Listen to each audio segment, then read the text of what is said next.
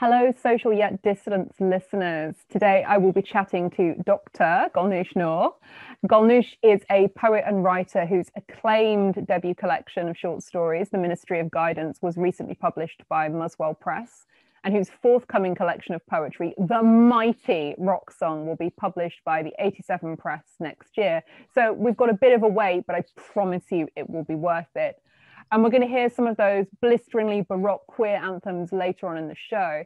First, we're going to shoot the shit about poetry, decadence, life on Plague Island, and the soul of the queer. Golnoush, welcome. Hello, thank you so much for having me. It's a pleasure to be here, and it's a pleasure to be interviewed by one of my all-time favorite poets. So, yeah, Aww. Thank you for having me.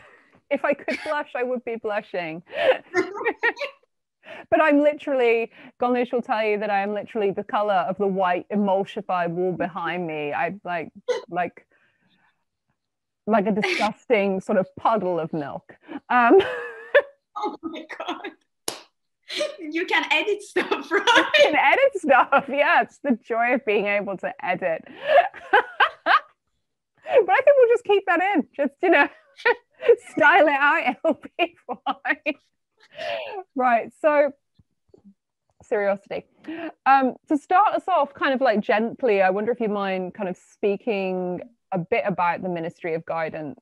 And I know that you're probably sick of speaking about it now, but it is such a good book, and it's so important because it expands both the queer canon and also just the notion of queerness in general, that it isn't only about sexual desire, it encompasses and impinges upon all these other areas of life. So if you could talk a little bit about that and about the soul of the queer in your work, that would be awesome. I like that phrase, the soul of the queer. It's very nice. Well, the Ministry of Guidance and Other Stories contains 13 short stories. And my initial purpose was to represent as many Iranian queers as possible. I mean, it started as a very simple, and I don't want to use the word simplistic, as a simple project. Because as an Iranian queer woman, I felt invisible, not just in Iran, but also in the West, and in terms of also, in terms of contemporary literature. And not just in literature produced by Iranian writers inside Iran and outside of Iran, in the West, where there is no censorship like that.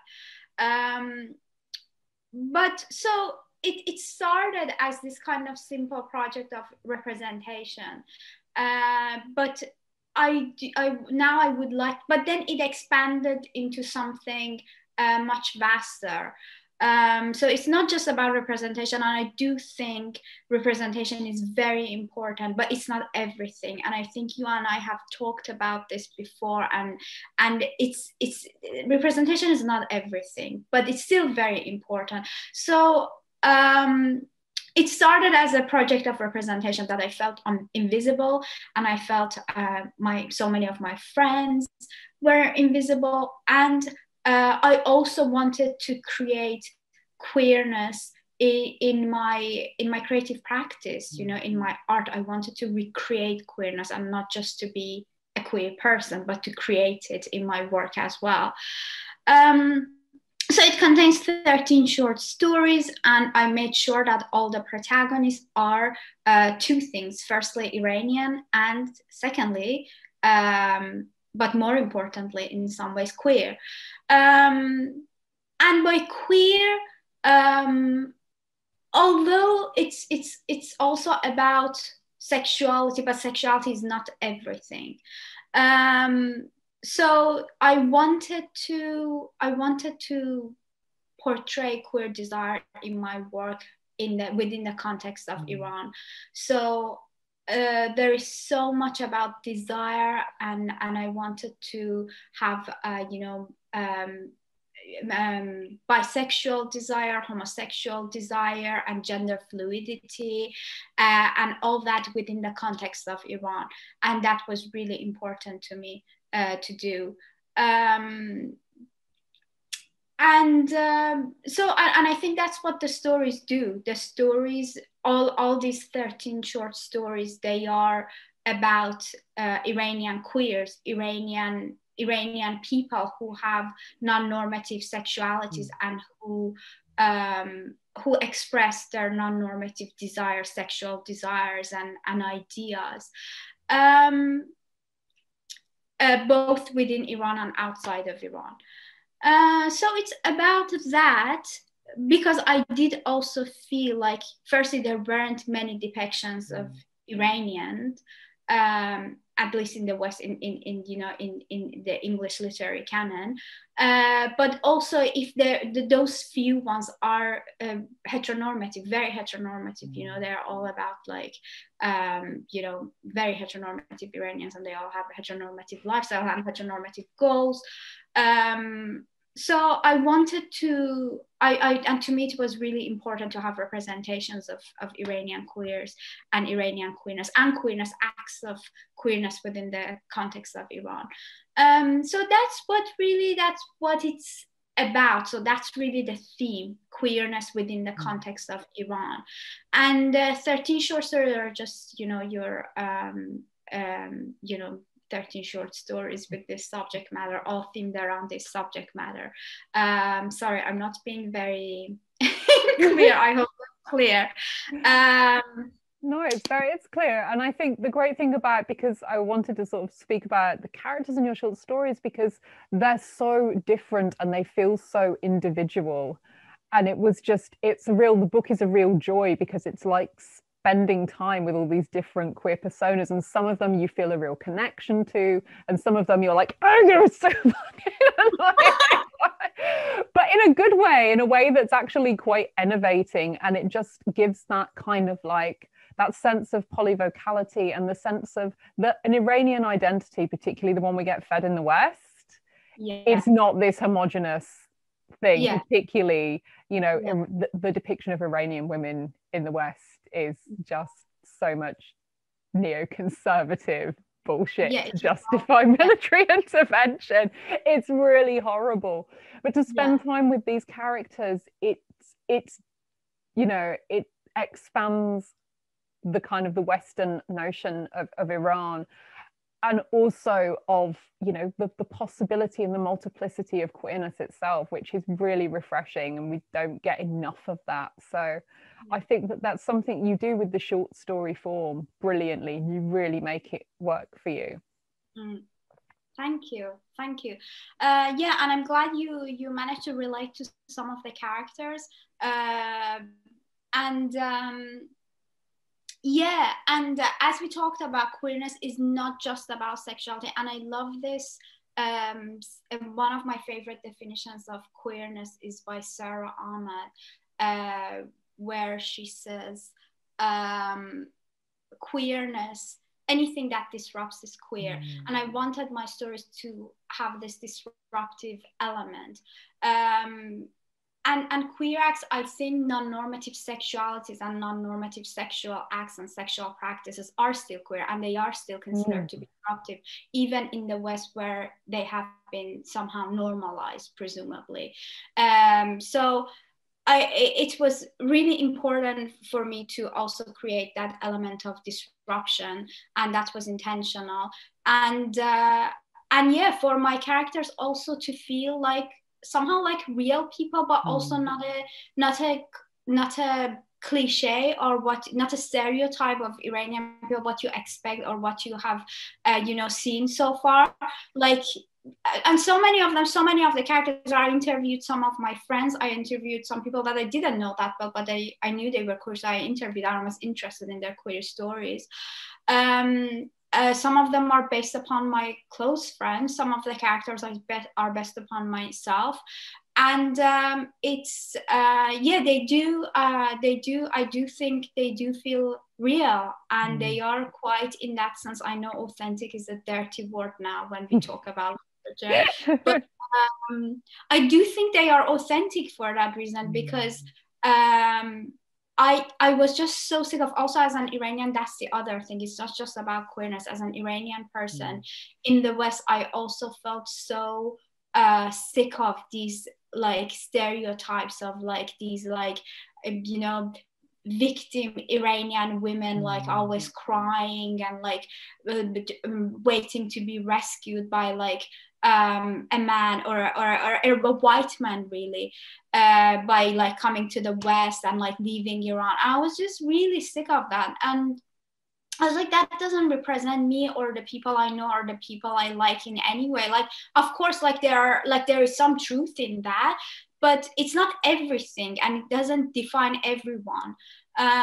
So in some ways, I also wanted to write against those cliches, but also that's my truth. So it just, yeah, it was just, for me, I think it was a natural thing to do, to write a short story collection about Iranian queers. So yeah, and I'm glad you managed to relate to some of the characters, because some of them aren't very nice. Probably those ones that I related to. Like, no, all of them are nice, and I am very interested also in what might be called like anti-heroes, and I've always been interested in anti-heroes as well as you know protagonists or like nice protagonists. So I've always been interested in like more complex characters and protagonists rather than like the good ones, the nice ones, or the baddies. So I'm really interested in those gray areas of also like human psychology, and yeah. So that's the result, The Ministry of Guidance. It's a great book. And I think this idea of creating queerness and this idea of disruption and the living in the grey is something that carries across both of your short story collection and your poetry, both Sorrows of the Sun, your first collection, and Rock Song, which I'm extremely excited about. I'm living for that date in the future where I can actually read the full collection and hold it in my hand. And so it's really interesting that you talk about the idea of creating queerness and kind of creating this disruption in your writing, because I think queer as a theme is everywhere at the moment in like literary studies and like popular culture. But I think queerness is also, it's a kind of a mode and a manner of writing, and it's so difficult to define or to kind of pin down. But it is something that I kind of sense in your work. And so I wonder if you could maybe talk about, with regard to your poetry, especially kind of like the queer style or the queer aesthetic, and if you have a kind of sense of that, or if it's just something we're bringing to it, we're told it's queer so we read it as queer, or is it something that you feel is a sort of, I don't want to say a literary movement or a kind of, but something indefinable in the text? Yeah, I totally agree with you in that queer is really difficult to pin down and difficult to define in so many ways, and also at the same time it's become extremely trendy and it has entered the mainstream discourse, and sometimes it's not a great thing, and sometimes I don't think they use it in the right way. It's not a very queer thing to say that, but I remember a few months ago, I saw this headline in Pink News saying, I think I told you about it because I was just so disgusted actually, that the US Army is now recruiting queer soldiers.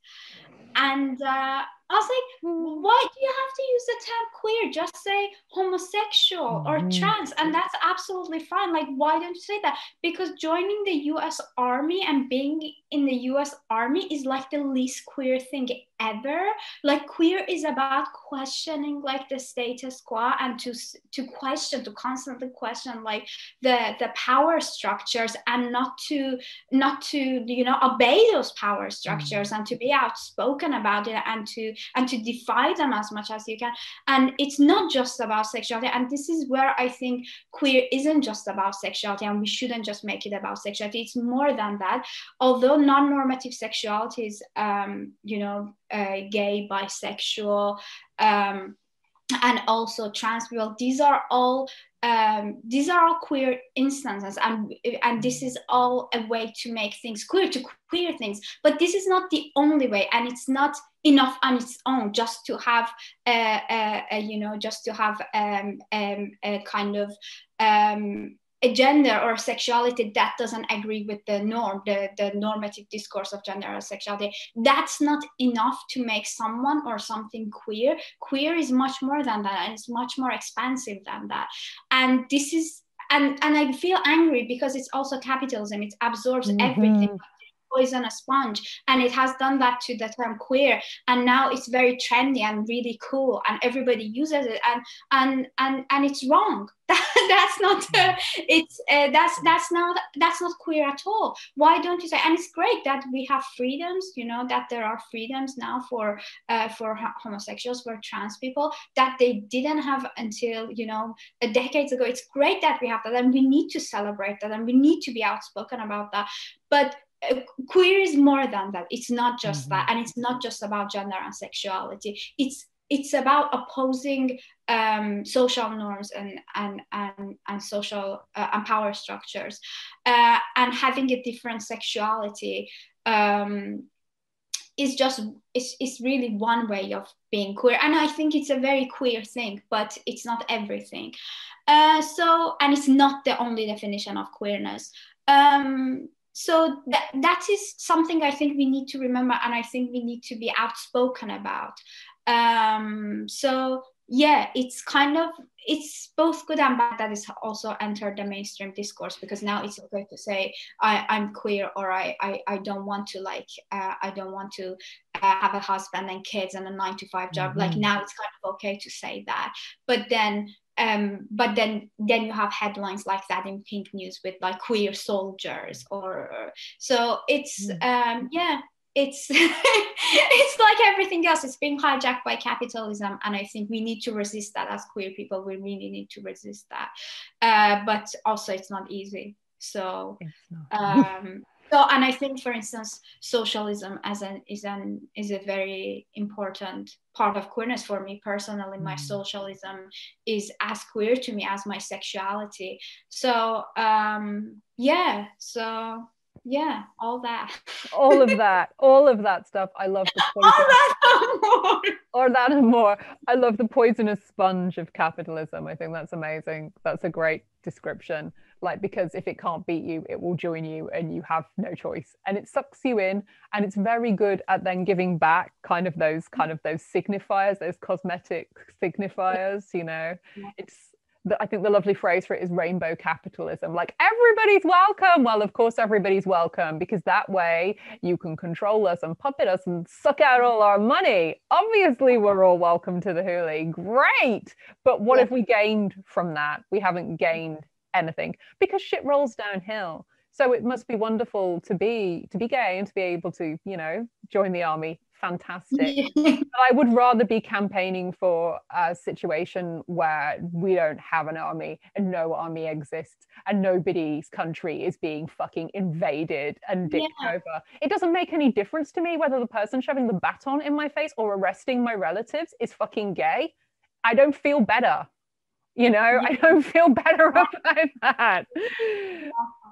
And sorry. And I think, and that's where we need to be aware that representation is not everything. And like, it doesn't really matter whether it's a female politician or a gay politician that's doing the bombing. What matters in this context is bombing, and what we need to oppose is bombing, not the identity of the person who's doing it. But everything, capitalism simplifies everything and absorbs everything and pulls everything out of shape.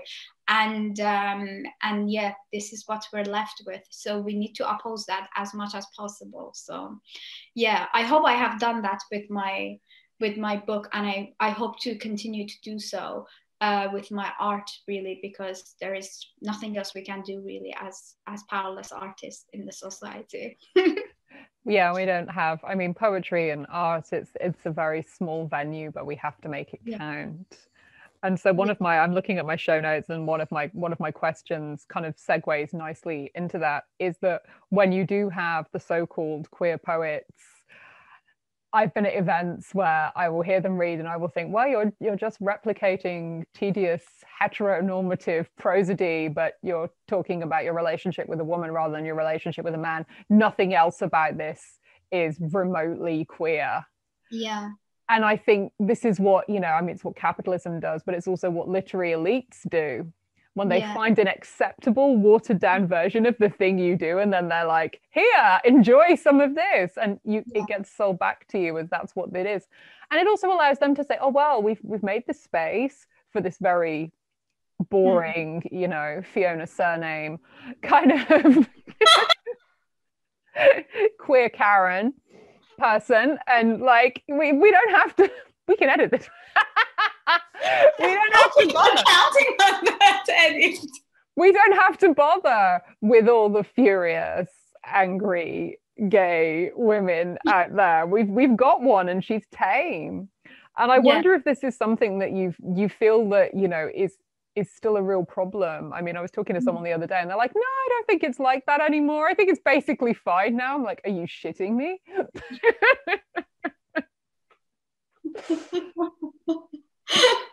So I'm just going to ask, this is a super loaded question. Do you also kind of find that even though places claim to be inclusive, that they claim to be kind of egalitarian, that when you're queer as opposed to just gay, they're actually terrified of you?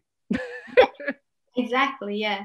No, I've encountered that so many times, and it's like with everything else, it's their diversity game, which is nothing more than a game to them. So they make sure that it actually almost make sure that it is not a real change, and they want to keep the status quo, and so they're just gonna have a few like representative poets, and it's hardly ever about quality, it's hardly ever about politics, it's just about them and them being trendy and cool. So yeah, I've encountered that a lot, but I also do think there are amazing like contemporary queer poets. Yes, there are. And I think it's good that we can hear them and they're allowed to get published without ending up like Oscar Wilde. It's great that we have that, because we wouldn't even have that only until a few years ago. So it's okay that representation is possible. Like it's at least it's not illegal anymore, not in this country anyway. So that's a baby step, but it's good. But I also agree that also it's the whole issue with representation and how we can make sure that our representation isn't just shallow and for the sake of like some game, and it is making a change, and it's about that political cause also and art itself. Yeah,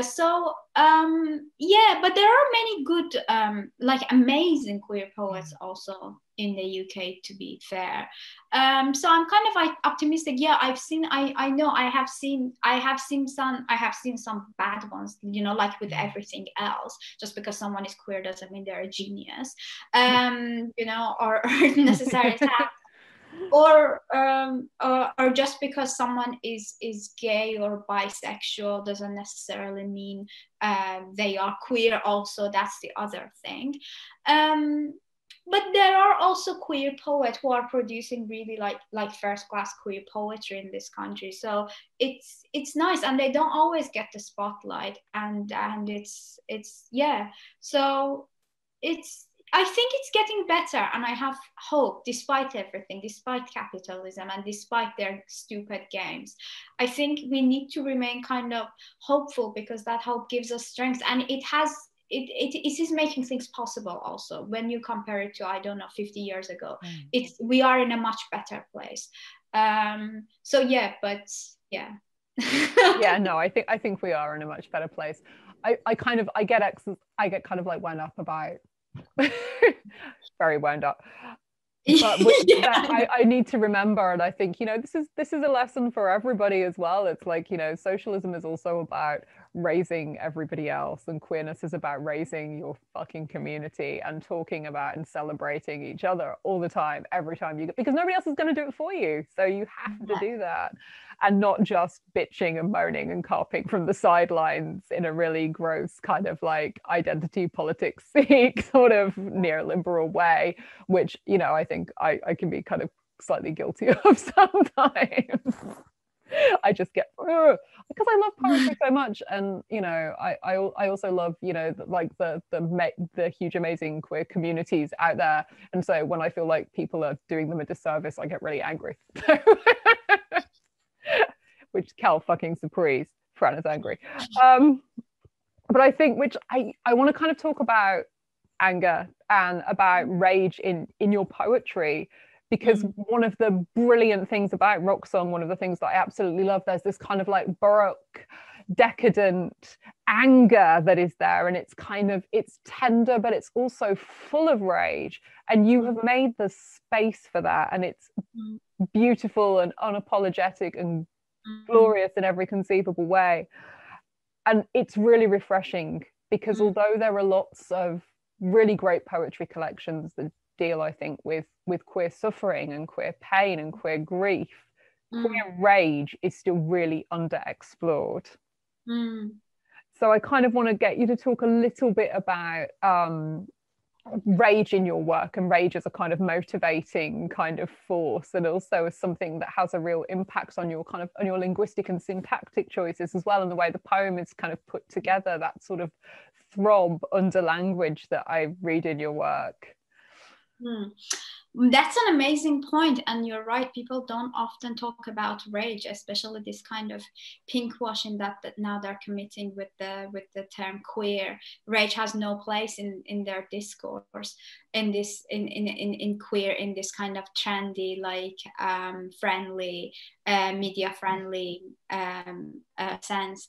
So that's an amazing point, and I didn't really plan for that to be part of my book, but you can't really separate it from queerness. And as a queer person, you do, in this heteronormative society, in all societies, which are all heteronormative at the moment, it's just a matter of degree, really, you do go through stuff that make you full of grief and rage.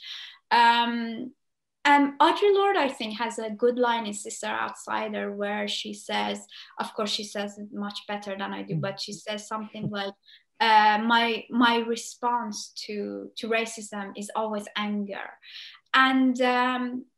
And it's the same, like with racism, queerphobia. It's how else can you respond to that? And there is still so much queerphobia, and queer people are going through a lot of, you know, queerphobia, even in this day and age, even in this country where queerness is not illegal anymore. So that rage is a part of that kind of collective trauma, and it's, yeah, and I think so in a way that was inevitable, and I didn't think about it. And you know, I am quite instinctive with my poetry in that I don't really plot my poems, I don't really plan them beforehand like I do, for instance, with my short stories. So that's just something that had to happen, I think, in my poetry. And my rage came from you know, some of my traumas that I had to experience because I occupied a queer space in this country, for instance, and in my own country, Iran. So it's how can you separate rage from trauma? And I'm sure people can do that, but personally, I couldn't do that. So it showed itself, and I don't feel the need to do that. I don't feel the need to conceal my rage and say, oh no, it's fine. Like if you know, if somebody did like queerphobic crime against me, it's fine. Like, you know, it could have, no, it's not fine. And I'm really angry about it. And I'm sad about it, but I'm also angry about it. I'm not passively upset about it. I'm in rage, and I'm gonna write some raging poetry about it, because there's nothing else I can do. So that's the manifestation of my rage, really. But to me, that kind of rage is also a part of being queer and occupying a queer space and being in a queer body. So it kind of it comes with that. It's a part of queerness. And of course they wouldn't talk about it. Of course there's no space for it in mainstream queer discourses. There's no space for it. You're just supposed to like be nice and like some glitter in your hair and just you know, with your rainbow flag and just like you know, I don't know, go to a club and dance to Britney Spears, you know. That's their version of queerness, and that's fine, that's cool, that's fine. That doesn't necessarily define me, and that's not my version of queerness. So rage, I would say, is an important part of my queerness and my queer existence, and that shows itself in my poetry. So yeah, I hope that answered your question. It does. It's definitely, I love the idea that as well, that it's instinctive, because you can't, I mean, if you're awake and you're queer and you're writing, how is there not anger in what you're writing? How is that not there? And I think it must be there. And I imagine the first drafts of a lot of poems that I kind of like see in my capacity as an editor, like poems that started off great, probably, but have been edited because you can see where somebody's self-censored. And I find that nothing but heartbreaking, and I find that nothing but sad, you know. Yeah, I wish I could do some self-censorship, but it's not really for me. I haven't. No shit. That's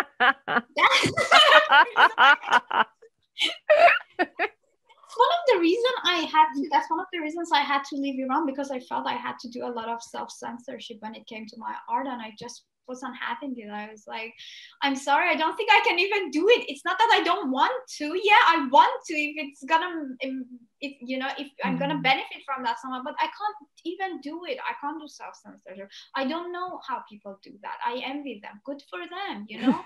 They're thriving in capitalism, you know. But I cannot do that. I cannot do that. And I think it's claustrophobic. That's kind of censorship and self-censorship, both those forms, because I have also experienced, you know, censorship, not just self-censorship. They're both claustrophobic, and I just don't like them. And they also slaughter art and literature and everything exciting and interesting, and you end up with something really constipated and tedious. And why would I want to do that? Why would I want that? So yeah, it's not really my thing, self-censorship. Sometimes I feel I were better at it, but I'm really bad at it. Yeah, I think we're both not great at that. To possibly the detriment of careers, life and limb. We just burn the bridge while we're standing on it. But yeah, I mean, I think, you know, thinking about kind of rage and that kind of unapologetic, but it's also a joyful rage, right? I mean, this is the other thing about rock song that comes across, is that there's a decadence to it. And I know that you are interested in the idea of decadence.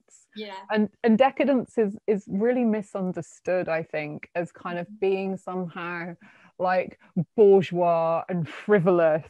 And it's the exact opposite of that. It's I think the most radical thing you can be is happy and joyful, particularly as a queer person, because your joy has been denied you on every conceivable level. And I wondered, like, if you could talk a little bit about, you know, your interest in decadence generally, and decadence in rock song, and how it kind of appears and manifests itself. That's a really good question. Yeah, I think decadence, personally, as a queer person, I think I tend to be sometimes a little bit decadent also in my personal life, as well as, you know, in my taste in literature and art and what I'm interested in. And that shows itself in my work. But also, I think, as you said, it's the most radical thing to be, you know, a happy queer person, and this is exactly what even the most mainstream queer narratives deny us. So it's important to kind of keep that joy and to let that joy strengthen you, so you can exist, you can breathe, you know, you can live your life. And that's what a heteronormative society and a capitalist society, they don't want you to have this joy as a queer person. They want you to be the victim. There's a reason why they only show sad queers on TV and you know, crying queers, and because that grief, and that grief is also part of queerness. I'm not saying that doesn't exist. Of course it exists. Of course that's also an integral part of queerness, and of course we need to address it and talk about it. But it's not the only thing. But somehow it seems to me that the straight society, the heteronormative society, the capitalism, this is the only queer they accept. So this kind of sad victim who is going to be sad for the rest of their life because they've been, of course, victimized by heteronormativity and by capitalism. And that's the only narrative that's allowed to exist. Whereas queerness by nature is very layered, it's multi-layered, and it's deep, and it has so many tones and nuances and modes, and it's really exciting actually when you think about it. And I think decadence itself, it can be sometimes, because decadence is also about extremes and passion, and sometimes you can find joy in the passion and even in extremes, and the heteronormative society is also all about balance and like balancing, you know, work hard, play harder, you know, balancing everything. We're obsessed with the idea of balance. Like if you know, exercise, like if you're eating that, then you need to exercise. I'm like, no, why should we obey any of these rules? What if we don't want to have that balance? What if my characters, they just want to eat and drink and just be reckless and just have really like, you know, really non-normative sex lives, and they don't worry about that. They just do it because that's how they want to be, and because they don't give a fuck about the societal norms and the societal rules. What if they don't want that? What if they don't want your capitalist balance, your idea of balance? And I understand it can be a good thing.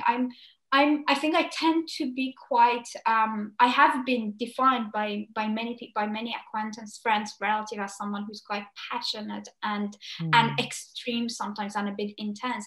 And I like that side of myself, because that's a part of me that also makes me enjoy life. And sometimes I don't want their balance. Sometimes I'm like, yeah, okay, it's good. Now I need to like exercise. Like I don't know, I ate so much food, now I need to exercise. Okay, that's a good idea. Like I don't want to be self-destructive, but then I want to have that joy of like intensity. And I think intensity, it doesn't always mean grief. It doesn't always mean trauma. Sometimes it is about joy. It is about ecstasy, and it's about, because there is also beauty in life. It's not all darkness, although it's mostly dark, especially if you're queer and you don't fit in well. But there is also, I think there is also, and sometimes we don't fit in as queer people because we stand out. So it's not necessarily a bad thing. It's not necessarily a bad feeling. And I don't necessarily feel inferior if I'm like, you know, if I'm not fitting well in some like party or some social gathering because of my queerness. It also makes you feel special, and there is something to, because you dare to be special, you dare to be authentic, you dare to be yourself. So I think there is something in that kind of hedonistic individualism also, that you can celebrate that, you know. There is something very just joyous about it, that you dare to be like an individual in a world where you're supposed to be just a brick in the wall, just a brick in the wall, and you say, and you refuse to be that brick in the wall, you know. You want to jump out of the wall. You might not be safe when you jump out of the wall, but you will experience some sort of intense joys and passions that you might not when you are just like everybody else and you follow the exact same rules. So decadence, yes, of course, it's important to me, and it's been important to me as a queer person, as a way of survival, or also as a queer person. So in my work, I am also interested in exploring it, and I do explore it also a lot in my creative practice, both in my poems and in my prose. And I do see it as a way of resistance almost towards this idea that if you're a queer person now, you need to just be depressed and sad and, you know, and not enjoy anything, and then just kill yourself, and like then so the heteronormative society can then live on, and you'll be dominated yet again by heteronormativity, and by the you know the majority, or what the majority have been conditioned to think is the best thing to be.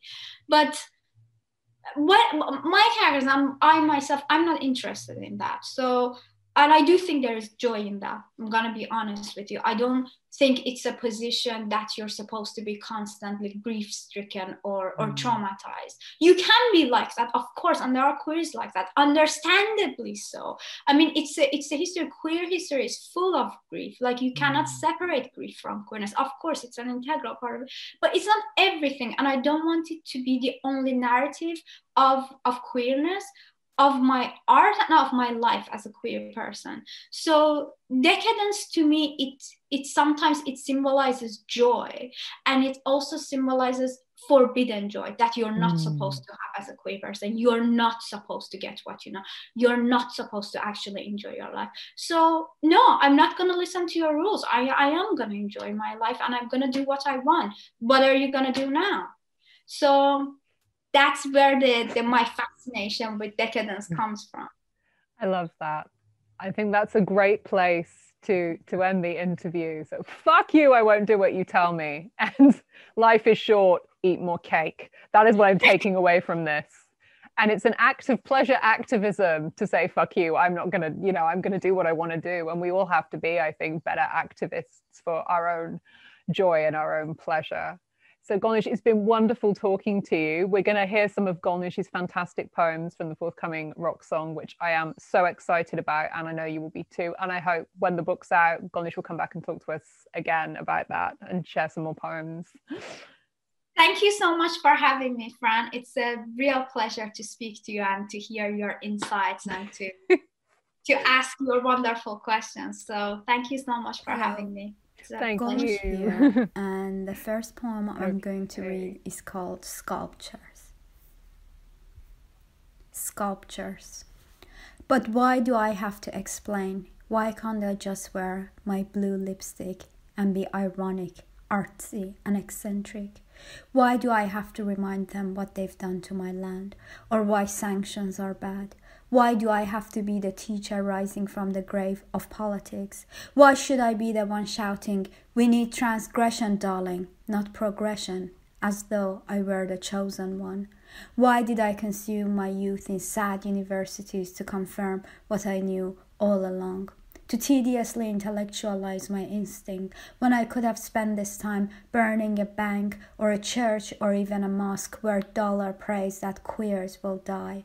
Why do I have to explain why a lunar boy in a dress who murmurs my art hardens his nipples, makes my cunt jump?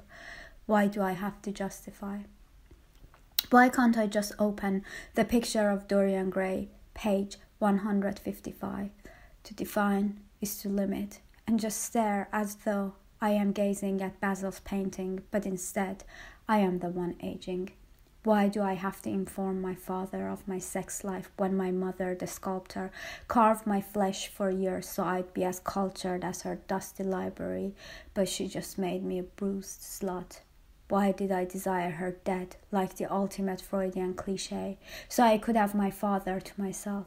But now that she's gone, my father and I are still apart, cutting each other, yielding blood, and we both think the fox that visits my girlfriend's garden is my mother. This poem is called Euston Station. If you're not too unfortunate, false accusations don't land you in jail. They only break your back. You stare at your own voice but can't hear. Everything is too loud. Everything explodes your wound like sirens in spring, like Euston Station at midnight when you caught 3 white officers interrogating a black boy. He was staring into space as if the police didn't exist, as if it was just him and the moon, his skin merging with the night. And you feel black with your back bent, decked with a sable bruise. You hold on to your books and nourish your bruise like it's your child or that boy. Your bruise an ocean, and when it opens its mouth, you let it devour you. You hope it can drown you. Never does. It spits you back into your white room, snickering, just a false accusation. Why is your back bent? Why are your eyes red? Why do you care? False accusations come and go like period blood. That black boy is probably free now, like you are. But if you could face the police one more time, you would open your ashen mouth, uttering that you could just tell he was falsely accused by something more sinister than his skin color, that you had no evidence, no corroboration, and you didn't even know why he was arrested, but you could taste his innocence and it was bitter like yours. But you whirl and turn in the gym mirror, getting fitter, supposedly stronger.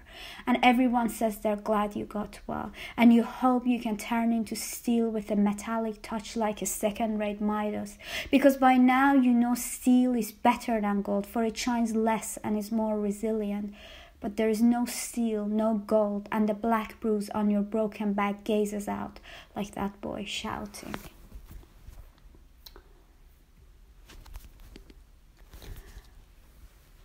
The final poem I'm going to read is a tribute to my hometown, and it's called The Wicked Capital. Tehran means reading never-ending Russian novels under my duvet.